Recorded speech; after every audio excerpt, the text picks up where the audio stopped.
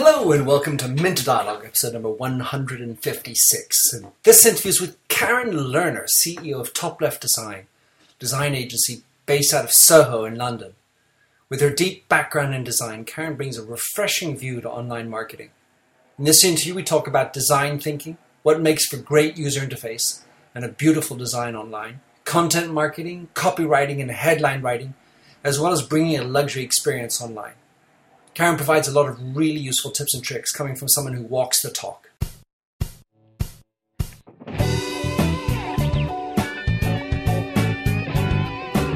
Welcome to the Minter Dialogue podcast, where we discuss brand marketing with a focus on all things digital. I am Minter Dial, your host and author of The Mindset. That's MYNDSET.com, where branding gets personal. You'll find the show notes to the blog for the upcoming interview. Let's cut to the quick and enjoy the show. Welcome to the Minter Dialogue. Today I have Keren Lerner. So Keren, tell us who you are and what you do and what is your mindset? I am a designer originally, and I run a design agency. And I've been running my agency for 13 years. It's called Top Left Design. There's 7 of us, and we're based in Soho in central London. And because I come from a design background, I guess my mindset is to look at things and see where I can fix them. So how do I improve them? How do I make them look better? How do I make them sound better? How do I make them communicate better? And as I've evolved into a business person, I'm really, really interested in business. I love that I get to meet and talk to loads and loads of other businesses, and I've learned so much along the way that when I meet people now, I usually have something I can tell them about, or that I have a related experience because I've met other people in similar businesses. And the other thing about me, I guess, is that I'm quite sociable. I like to communicate, and when I work best when I'm with other people. So I like to meet up with people who are also running businesses and work with them in coffee shops if I'm not in the office with my team. I like to be with other people. I don't like being alone. I got it. So we're at Soho House, which is a perfect example of hanging out with other people. What's interesting about design, Keren, is that you hear more and more the need for better design making in the School of Design and out of Stanford, and the need to make better design. And these apps, it's not just about the solution, but it's the user interface. What are the types of things that you bring into making good design? I mean, when you're working with your team and your clients, what is it that? How does one make good design? I mean, that's sort of a tough question for people in business who are not so used to design thinking. Well, not everybody comes with a good eye for design. I've had many people who have come through my company as interns or work experience people who are studying design, and some of them really struggle to see the difference between what is good design and what's not. And it's quite subjective, so it's not something you can tell people, oh, that doesn't look good and that does, but sometimes people have to naturally come to that conclusion on their own. What makes good design is if something fulfills its purpose. So because we're in the commercial world and creating marketing design, so websites and email newsletters and brochures, we want to make sure that not only does it look good, but it communicates what we want it to communicate for the correct audience. And it also follows basic design rules about spacing, typography, color balance, and that sort of thing has to be learned. Some people find it easier than others. So is it somehow about making sure that the purpose of what you're trying to do is clear? Is that something that really needs to happen up front in order for the design to be well done? Yeah, I suppose keeping it simple is always the safest bet. So if you're not experienced in design, you can go for a minimalist look and make sure that your words are clear and there's not too many other things interrupting the words or too many other colors. And then looking at other people's designs on a regular basis and reading design blogs will improve your eye for design as well. The other thing I'm seeing more and more, because technology tends to sort of be this, considered anyway, a cold interface, a computer interface, yet it's always a human that's somehow interacting on the cell phone or typing on, looking at your website. So this notion of human-centered design and the role of the human's interaction, how do you integrate that into your processes and make sure that it is intuitive enough and attractive enough to the people who are using it? Part of it comes from experience, putting yourself in the shoes of whoever it is that's going to be interacting with that piece of design or that piece of communication. Asking our clients, who are you, who is your audience, what do they like, finding out more about them. And usually our clients understand their clients more than we would, even because they're seeing them all the time. So if they can take out their own opinion and think like their clients, they're usually going to get a better result. Right. So when you, with Top Left Design, tell us about the creation of the agency, and today in this really crowded field in London, especially in Soho and where we are, how do you stand apart? What's your point of difference? Originally, when I started the business, it was just me for 4 years, so I wasn't really a design agency owner. I was considering myself as a freelance designer, and then over time I started thinking as more of a business. And the original mission statement was to clean up the internet, because when you go online you see there's a lot of horrendous websites, and how can people have those representing their companies? Isn't it important how you look and how you sound? So it was all about that. And now it's still about that, but it's not just the internet, because we do a lot of print design, and we help people with their events and their ways of interacting with clients and touch points. It's more about finding out what it is that makes them attractive to their favorite clients, or attractive to the people that they want to draw towards them. And whatever that is, bringing that out and making sure that it's really obvious wherever they're seen. Well, thinking about crazy sites, things like Craigslist, or there's this crazy site out in Hong Kong, Ling's Cars. Yes. There's some of these ridiculously unattractive, hideous design from some kind of objective viewpoint, but still really work well. So how do you marry, or how do you react to that, I suppose? Those are the surprise exceptions to the rules, and sometimes they just work because they're the first people to have done something like that, and there's a need in the market for something like that, and no one else is doing it, or it's just so crazy and over the top that it gets attention. But and it's true, there are lots of successful businesses out there whose websites are awful if you look at them, and their marketing is awful and their branding is awful, and they're still successful. And I'm not saying that in order to be successful you have to have everything looking perfect and beautiful. I'm saying that if you are successful, you should show that you're successful and invest in the way you're seen, because you should be have a little bit of vanity about yourself. Well, when you look at some of the luxury companies, they're so attached to their image of perfection as state of the art, and yet the counterpoint is that somehow they just don't feel authentic. They are so institutionally perfect, and they take months and years, and probably too long to load all the images. You end up with this feeling of it's not trustworthy. Yeah, with luxury companies, there's this whole thing where they have to be exclusive, but it kind of contradicts today's world where everything is more open, and we have social media, and everybody wants to know which brands they're working with. They want to know who's behind the brand and what's the brand story, and they want to connect. So I think that luxury companies are struggling because there's conflict between what they originally thought is like, we're so special that only special people can have us, and we need to be open and on the ground with our customers so that they feel they can talk to us. So they're the ones who are going to struggle, but there are ways to still feel high quality and luxury, and think more about how it's going to be an experience for the customer, and part of that experience is being available, answering questions, and making people feel safe and secure, and that you can be trusted. Mm-hmm. Totally. So when talking about some of your clients, Karen, at Top Left Design, maybe for those that you can tell us about, what are the types of briefs that are coming in these days, and how do they differ from, let's say, over the last few years? What do you see coming in the most from your clients? Well, we have long relationships with a lot of our clients. So sometimes clients will come for something small because that's all they can afford, or that's all they're ready for mentally in terms of a change in their business.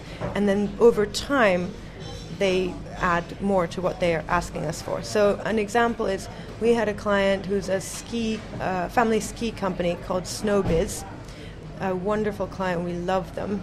And they originally came for social media training. So I worked with them on a one-to-one basis with Facebook and blogging and key messages and headline writing. And they implemented the things that we worked on together, and they saw that they had more attention, more people booking, more success, and they saw their business improving.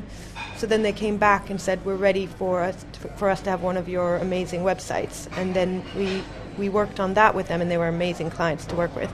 And we launched that, and they've already reported that their business has increased 15%. And because of the fact that they listened and they did the work on the marketing, and that they do a great job for their clients, so people come back. All right, so I'm going to circle back in a second, but let's just dig in on Snowbiz a second, because the utilization of digital is looked at by many companies as the Valhalla, the opportunity to do things quicker, cheaper, faster, and yet doesn't necessarily work for everybody. You said that something for me that was important. They said they listened. They listened to you. That's the good news. They thought that what you said made sense and they implemented it. If you look at some of the other clients, of course you're not going to mention them, why is it that it doesn't always work? Because, getting on social and having a website is, it's almost like the basics today, but a lot of people are doing it and doing it wrong. What makes for your digital marketing work, and why not? It's very much about a mindset. So when I'm showing people the things that they can be doing and the basic rules of how to do them, some of them are just like crossing their arms and saying, well, I don't have time for this. And if you feel like that, you won't have time because you won't value it high enough to make time for it. We all have the same time, and I always give myself as an example because I'm running a small business. There are only 7 of us. And if you looked online, you'd think that all I ever did was sit on Twitter and all the social media channels and did it all day and blogged all day. I've figured out ways to do it, batching my tasks and working with other people and shortcuts and tools to still be the one who's running all the channels for my company, and it's like a tiny percentage of what I do. I go to meetings, I oversee my team's work, I meet with clients, I'm training people. And email is like a biggest part of my day. Social media and all that is a smaller part, but it's just about knowing that it is possible, other people do it, and if you enjoy it, you're going to get so much more value out of it. Yeah, so if you enjoy it, you know why you're doing it. Yeah. That's the way I like to look at it. So thinking about your Snowbiz, it's a family-run business. They know why they're doing it. They probably have a shared core value system, and that's shared throughout the organization. Is that true? Yes, they do. I mean, they're coming from, we want to do a good job for our customers first, and then after that, we want to make profit and continue as a business. But then it goes back to, because we want to continue doing a good job to our customers. And if you have that mindset, you know that you need to deliver good quality in everything that you do, and that includes your communication.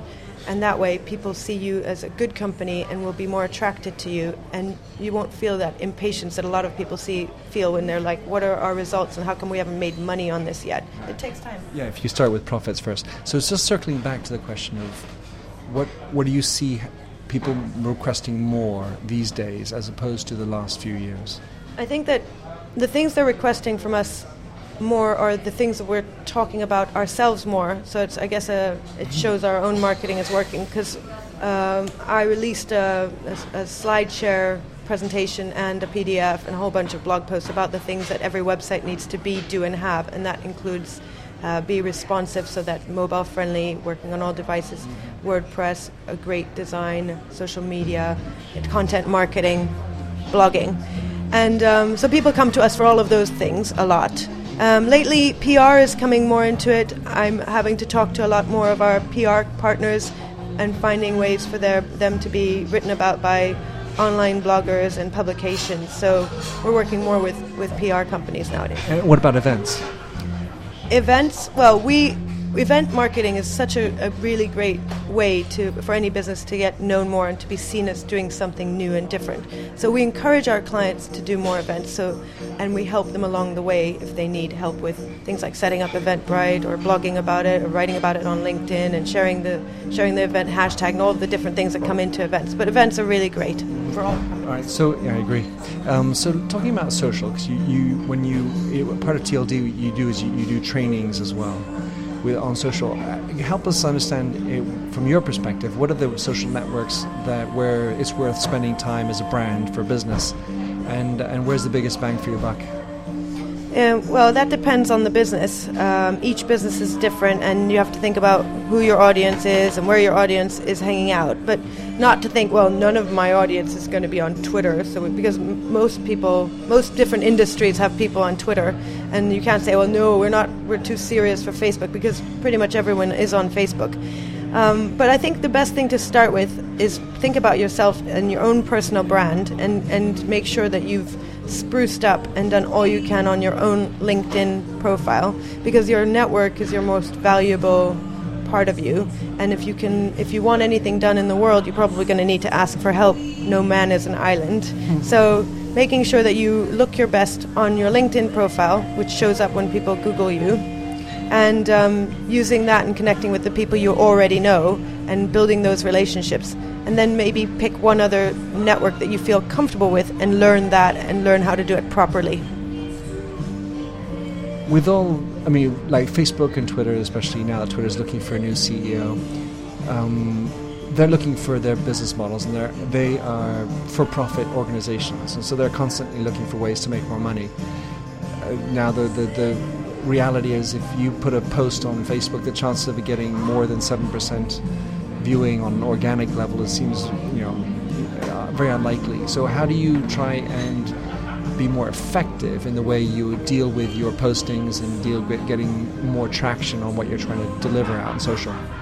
I think before you think that you need to go out and start paying for any of the social networks, you should do the basics and do it well. And so you earn the right to be paying for something. Because if you went out there and set up a new Facebook presence and then started just paying for ads, it would probably not work. It would fall flat. You have to consider your key messages and create a content calendar and put the full variety of different posts out there on a set rhythmic basis with good, interesting content that's varied and appropriate for Facebook, which is where people go and relax and hang out. And then over time you start to see what's getting the best interaction, and then you should pick the best types of mainstream posts and experiment with boosting them for certain demographics that are your target audience. Not in a salesy way, but just to see whether it picks up more people who are interacting with it. And watch other people in your industry and learn and really immerse yourself, and slowly build up the confidence to spend more and more money on that. So, Keren, you mentioned before some of the tips. What would be some good tips and tricks you might be able to share with the guys, the audience? Well, first of all, to stop thinking about social media channels as standalone things. Think about your whole entire marketing plan as content marketing. So everything that you post and publish, everything that you share, and all the conversations you have are all part of your content marketing. And creating, brainstorming ideas on the types of content you could be sharing and creating that will align with the key messages you want people to believe about you. And then seeing how you can use each channel effectively in their own right, in the appropriate way for that channel. So learn about content marketing. That's one. So, or indeed, where would you go and learn more about content marketing? Because in the end of the day, it's sort of a new concept as far as terminology goes. But storytelling has been around a long time. So at the end of the day, it's sort of like finding good content and finding stories that you can bring out. What would you advise? Well, I've written a lot of blogs about content marketing. There's a lot of really good sources online, like Copy Blogger is a really good one where you can learn. HubSpot is another one. And just if you start looking around, you'll see that it's the huge thing that smart marketing people are doing nowadays. They're not thinking about, I'm going to use Twitter. They're thinking, I'm going to use content marketing. So they're going to be sharing images and PDFs and white papers and blog posts and videos and all the different types of videos, Vine and Periscope, Instagram. There's so much out there, not to overwhelm you, but it's exciting. And by using the different channels out there that are pretty much all free to use, and learning how different people in your industry are using them, you're going to get a much more varied and interesting presence online. All right. So, any other tips and tricks? Well, I've mentioned headline writing. There's certain headlines that will attract more clicks than others, but you want to be careful not to look like obvious or clickbait. So look online for things like 7 types of headlines you can use, or 5 different headlines, or the top headlines. I've written a blog about that as well, because if you practice all the different types of headlines, you'll have good variety between your headlines, and then you won't look like all you ever do is do the same type of thing all the time, but you'll have good headlines anyway. Well, what makes for good headlines? And when you are, trying to find a copywriter, how do you find a good copywriter? Because that is sort of an old-fashioned art, writing headlines. I think that reading good blogs will help you understand what makes a good headline or not. And when you're curating on a regular basis, that means looking for things you can share on social media. You can skim read a whole bunch of headlines and see, oh, I'd share that, or I'd definitely open that, and then you'd start recognizing the patterns of what makes good headlines. So a good headline needs to be very clear in its promise. You have to know what you're going to learn when you click on that, and you have to kind of get a sense of whether it's going to be like a big essay or a quick tips or something like that. There's how-to headlines are good, step-by-step, the ones with numbers at the beginning, the roundups, the best of this or the worst, the easiest or whatever, and something that gives you a why as well. So and shows empathy, like why would you do something? Why would you want to learn about this? Cool. So one of the things I see, you might have a great headline, then you click on it, and then it goes south from there. For example, you get a pop-up that slaps in your face. Before you get the 31 best something or others, you have a pop-up. And then the next thing you find out is actually you have to click through 31 different slides, and you have to wait for the image to load. It goes south so quickly. When I work with people, it's usually their businesses, so they're not running these kinds of blogs where their money is being made by traffic. They're running businesses, and they need a website and a blog that helps to show them as a business that can be chosen by their customers. So they're not often going to have those pop-ups and annoying things. What they'll more likely have is they won't have developed their writing skills. So they need to work on how to structure their posts to be more clear and use subheadings and make sure that it's good value for whoever is reading it, to give advice and to tell stories and show personality and have the full mixture of those things, so that people can get to know their company, see the value of what their company is giving, but without feeling like they're being sold to, and learning along the way. So do you find that you're still having to teach your customers about avoiding being too salesy and too spammy? Yeah.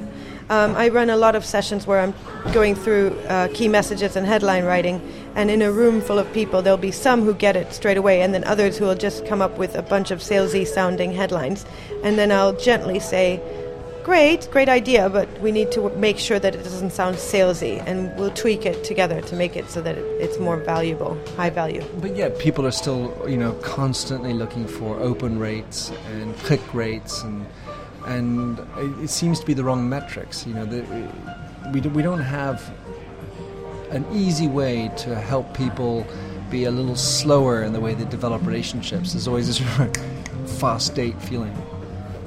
You've got to be a little bit more humble. Before you start asking for traffic to your website or open rates on your blog, you've got to know that what you've done is amazing and that you deserve... In fact, you should be ashamed if your website's not up to scratch, and people shouldn't be coming there until you're ready with it. So first thing is to create great content, great headlines, well-written, good communication, good design.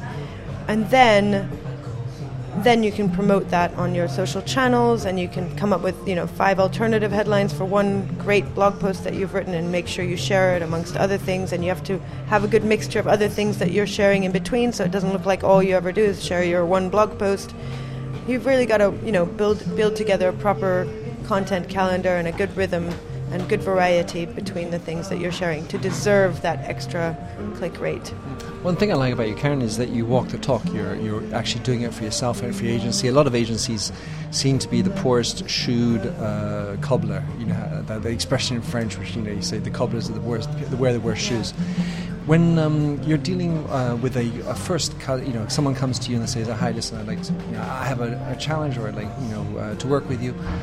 What are the things that how do you structure? What's the process you go through with a customer that comes on board?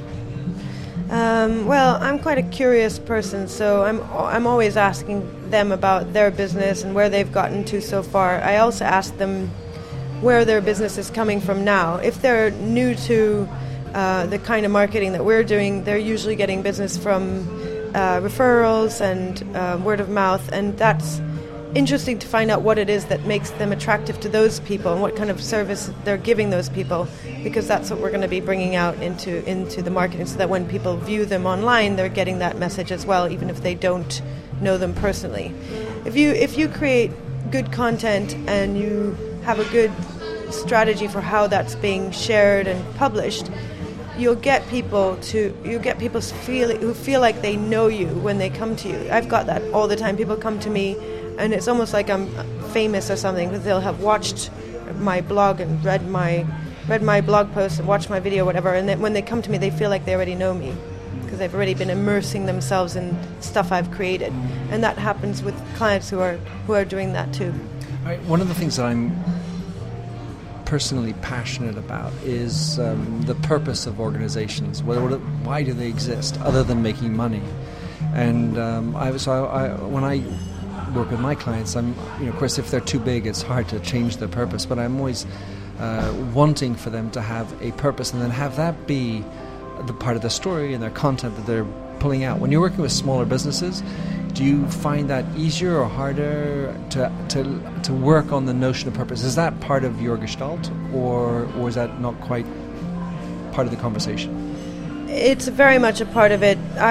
I often work with owner-managers, and then when we do workshops where I ask them to bring the rest of the team in to help with planning out how they're going to be communicating their messages over time and how they're going to be doing things like their blog and their content marketing and their social media. Even if the rest of their team hasn't got marketing as their job, I think that everyone in a company should understand about what marketing is nowadays and how it works, because they've got their own personal brand to think about, and they've got something in their work that they love doing, and that if you find out what that is and bring that out, that's the magic. That's what draws people to them, and everyone has stories and experiences to offer to those ideas that can then be created as content, even if it's just one main person who's been given the final role of pulling all that together.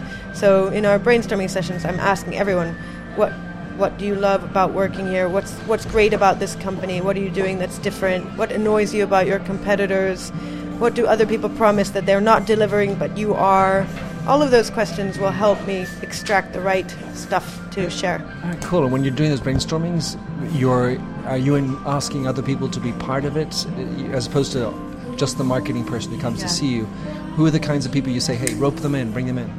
It'll be anyone. It'll be like the office manager, or the computer programmer who never answers the phone to anybody, or all the different people in the business are useful for coming up with ideas for what the content is. They're the ones inside the business. And even my company, I'm always asking my team for advice, because nobody understands my business more than they do. So if I'm thinking, how do we explain this product to new customers, or how do we change the pricing of this, I will ask my team before any external business consultant. Cool. Well, assuming you don't have any more tips, we've been at Soho House, as people can listen here, we've been accompanied throughout the second half of our interview. How can people track you down, follow you? What would be the best way to connect with you? Well, they can email me. My name is Keren with an E, so Keren at topleftdesign.com. I'd love it if you would email me, or you can tweet me at topleftdesign, or on our website www.topleftdesign.com. You can find all of our details there. So definitely come and say hi. Definitely. That's good. Well, Keren, thank you for coming on the show. Pleasure. Thank you. Thanks for having listened to this recording of the Minter Dialogue Show. You'll find the show notes on themindset.com. That's mindset with a Y, where you can also sign up for my weekly newsletter at /subscribe. If you like the show, please do rate it in iTunes. That really makes my day. Happy trails, and enjoy Josh Sachs's Painted Fingers. Oh, fill me with all your colors, any different way to rid me of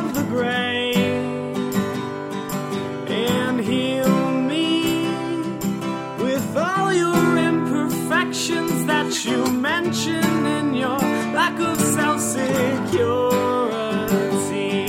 Oh, I wouldn't care about the art form as long as you would feel warm, wrapped in canvas. Hold me tightly, slowly we would paint a lover's portrait with all your favorite shades, and we'd paint it with our fingers to show the world the way we feel. Oh, the way we feel.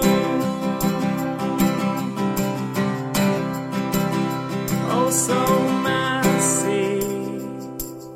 The ridges in our palms make colors blend and look ugly in the end, but they're pretty in their own disgusting values. We'd hang our portraits in the hallways, make our house guest cringe. Oh, I wouldn't care about the art form as long as you would feel warm, seeing all your colors on the canvas as we paint a lover's portrait with all your favorite shades, and we'd paint it with our fingers to show the world the way we feel. Oh, knowing all these limitations, oversaturation. Let me paint, oh, let me paint, oh, let me paint, oh, let me paint, and I paint a lover's portrait with all your favorite shades, and we'd paint it with our fingers to show the world the way we feel. Oh, the way I feel. Oh, the way I feel.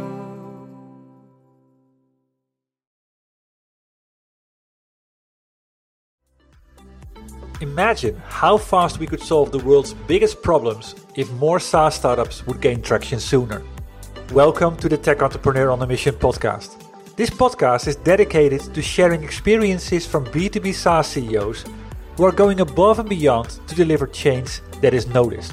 You will hear their secrets and learn what is required to build a SaaS business that the world starts talking about and keeps talking about, and how to overcome the roadblocks to do so.